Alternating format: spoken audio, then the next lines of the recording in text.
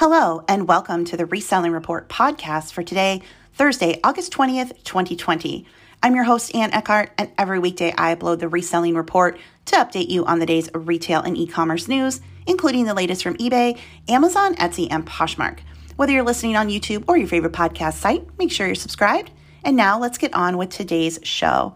Well, happy Thursday, everyone. I hope you are all having a good day working your reselling business. Some retail headlines, my favorite place to get them is over on CNBC.com. Walmart says its second quarter e-commerce sales surged 104% in China. Target reports a monster quarter. Profits jump 80% with same-store sales setting record. This is a really interesting one. Their online sales and stores open for at least a year climbed 24.3% during the quarter ending August 1st, which is an all-time high. E-commerce services and Target's curbside pickup service jumped by more than 700%. And CEO Brian Cornwell said the retailer attracted 10 million new digital customers and picked up $5 billion in market share in the first half of the year. So tremendous growth for Target, continuing with Walmart, Lowe's, Home Depot that continue to do well, the big box retailers. And speaking of Lowe's, they reported a blowout quarter with a 30% surge in revenue. It's just crazy. Also on CNBC.com, they have an article regarding USPS delays. It's titled Threatening a Key Backbone of Online Sales from Amazon, eBay, and more. Of course, this is what we have been talking about for a week or so now. This article reads, in early July, business owner Zach Williams found himself in search of 200 packages, which were lost in Detroit's U.S. Postal Service distribution hub. Normally, it would take a day for the shipment to get checked into the facility, but this time it took 3 weeks. He has a Maryland-based business, Flashback Limited, that sells video game accessories. Growing frustrated, he got in touch with the post office supervisor, who told him the packages were accidentally left behind on a semi-truck in the Detroit facility. Shortly after, the items were shipped out. Williams attributes the mishap to ongoing delays created by the pandemic, which have hampered the USPS and other carriers. Every once in a while, something gets missed, but that's the first time that happened to me to that degree. The incident is an example of what could become a reoccurring headache for small and big online businesses if problems with the U.S. Postal Service continue. The Postal Service faces a tough road ahead. Its financial woes were exacerbated by the pandemic, and critical funding is tied up in the latest coronavirus relief package, which President Trump has rejected as part of his fight against mail-in voting.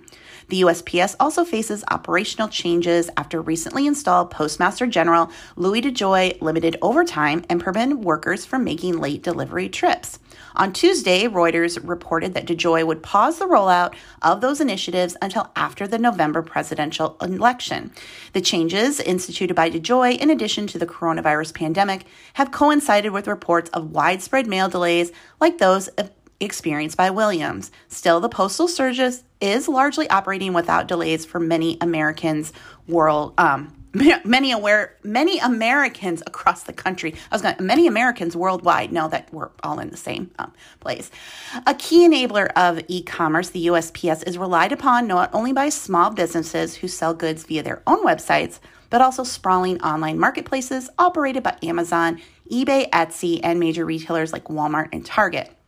Growth in package shipping from online retailers like Amazon has consistently been a bright spot in the post office's financial results.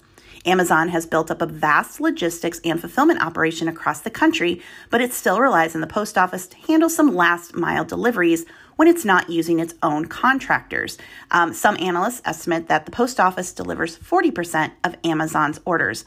And USPS, DHL, and FedEx also rely on the Postal Service to handle a portion of their last mile deliveries via the same Parcel Select service used by Amazon. For small business owners, the USPS is often the most affordable and reliable shipping option available. Roughly 89% of the small and medium-sized businesses select USPS as their primary carrier when using Shippo. Shippo doesn't disclose how many SMBs use its service, but they make up the majority of the service's 50,000, plus active consumers. Delivery delays aren't the only concern weighing on business owners' minds. They also worry about the possibility that the Postal Service will be pressured to raise shipping rates as a way to shore up finances. And the post office did announce on Friday that it would raise the price of commercial shipments during the peak holiday shipping period, but the rate increase is temporary, ending December 27th, and it still needs approval.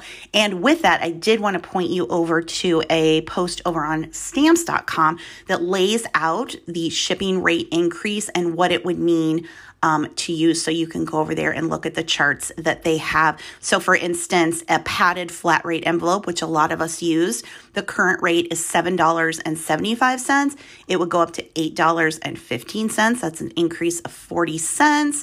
It lays out the ounce increases. So something I ship out a lot is 8 ounces. And for zone 1, that would go up to $3.46. They have parcel as well. So if you want to get the exact rate increases, this post from stamps.com will be linked in the show notes. If you're somebody who builds in the shipping costs into your price of items, you either offer quote unquote free shipping or you try to do flat rate and make it general enough to cover all your costs. This might be something that you want to look into. Looks like 40 cents is about the general increase that we're going to see on the flat rate boxes. So if you utilize those, you might want to think of ways to add that 40 cents in, because that's going to add up real quick. There's a new post over in the announcements section on the eBay community forum that's titled Holiday Kickoff Month, What to Sell and Buyer Behaviors in 2020.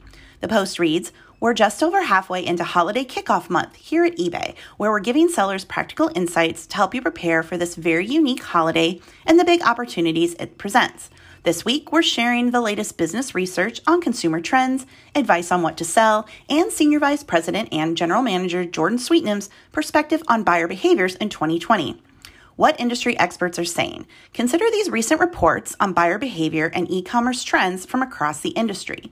Consumers will continue buying products that align with social distancing into the foreseeable future, including tools for remote learning, such as iPads and laptops, and other gifts for staying at home. Black Friday has increasingly shifted online over the past 5 years, and with fewer people willing to wait in lines and shop in crowded stores this year, this trend will likely accelerate in 2020. Expect a milder than normal fall, leading to a drop in demand for seasonal items." So that's interesting. I mean, how much are people going to be shopping for Halloween? That's really the one thing. Or even Thanksgiving. Are family gatherings going to happen? Are people going to be having the parties? I don't think so. We're staying home until there's a vaccine. We're not going to be getting together with family or doing anything like that. So the things that we would normally purchase, it's not going to happen this year. So something to think about if you carry seasonal items, just a shift maybe to what you normally sell to what might sell better, which is basically home decor, things for people to do at home, not so much entertaining. The post goes on to read, 58% of retailers say they feel much more or slightly more prepared for the 2020 holiday season as a result of pandemic spurred demand. What to sell on eBay this holiday? So last week on the eBay for Business podcast, Griff heard the top predictions for what categories will be hottest through the rest of the year. Take a look at 2 of the more surprising categories likely to perform best for our sellers and why. Home and garden. With people spending more time at home and cooking their own meals, eBay has seen a huge search volume and triple-digit growth for small kitchen appliances. That's definitely something to look for. These include air fryers, bread machines, and even cabinetry and storage. Powered by a nationwide trend towards self-sufficiency, we've also seen growth in items aligned with home cooks' move to making more from scratch, like pasta makers. Those are always plentiful. Usually if you go into there's stores, they have the small appliance area. I usually shy away from it, but there's definitely money there to be made. So if you can get deals on small appliances, definitely something to look into. Also, sporting goods. There was an increased demand for home exercise equipment like dumbbells, yoga mats, treadmills, following stay-at-home orders, and sales in this category have yet to slow down. Another area of growth has been in bikes, especially electric bikes, which are any of us selling electric bikes or treadmills? I don't know. Oh, this does say, though many sellers may not be able to source e-bikes, what could consider sourcing are the accessories like helmets, baskets, lights, and other gear buyers will be looking for to go along with their big electric bike purchases. Okay, thank you for reading my mind, eBay. Buyer behavior for holiday 2020. They are going to have this week's podcast talking to Jordan Sweetnam to discuss the shifting retail landscape. He will note that consumer shift to online shopping over the past 6 months bodes well for the rest of the year because people have fundamentally learned new shopping behaviors, just something we've talked about here on the show. People who maybe didn't shop much online have now gotten comfortable with shopping online. As far as what buyers will be looking for this year, Jordan sees traditional holiday categories like toys, Legos, and puzzles performing well, and he echoes the earlier prediction that people will be buying more small kitchen appliances. Interestingly, he says that they'll be more apt to buy and gift pre-owned and refurbished items than they have in the past as they look to stretch their dollars further. And Jordan gives the advice of to test, learn, and be resilient. I think the notion of flexibility is going to probably be the most important one to carry all of our sellers through the next 3 to 4 months. Meet your handling times and we'll have your back. Marnie Levine put out the announcement recently about eBay going to extending seller protections for late shipping as long as the sellers are doing their part on handling. So again, make sure you are shipping through eBay's system, printing your label through eBay so that your tracking is right there and they will have your back in case there are post office delays. And finally, balance your work and personal life. Have fun with it. I tend to find comic relief in the insanity that is a little bit of this year. I think the most important thing, whether it's balancing your personal life or running your business on eBay, is flexibility. And we all know about that because fourth quarter brings out the crazies. If you've sold on eBay for any length of time, you know that. It's the most wonderful time of the year until you get that crazy eBay shopper. I had one years ago. She ordered a ceramic Disney popcorn bowl. And this sucker was heavy. It was like 5 pounds. It arrived, but she didn't get it, she says. And she sent me a very nasty message that I woke up to on Christmas morning telling me that I had ruined her 2-year-old's Christmas because the 5-pound ceramic Disney popcorn bowl hadn't arrived, even though it had arrived. Tracking showed it. But yeah, the crazies come out for Christmas. And finally, today in Poshmark News, they have posted over on their Facebook page, get ready because hashtag POSHFEST 2020 is coming at you from in real life to URL on October 2nd through 3rd. We're excited to announce that our 8th annual conference is back virtually and tickets are available today at 9 a.m. Pacific time. What you need to know. This year, the keynote and all main panels will be live streamed on YouTube for you to tune into at no cost.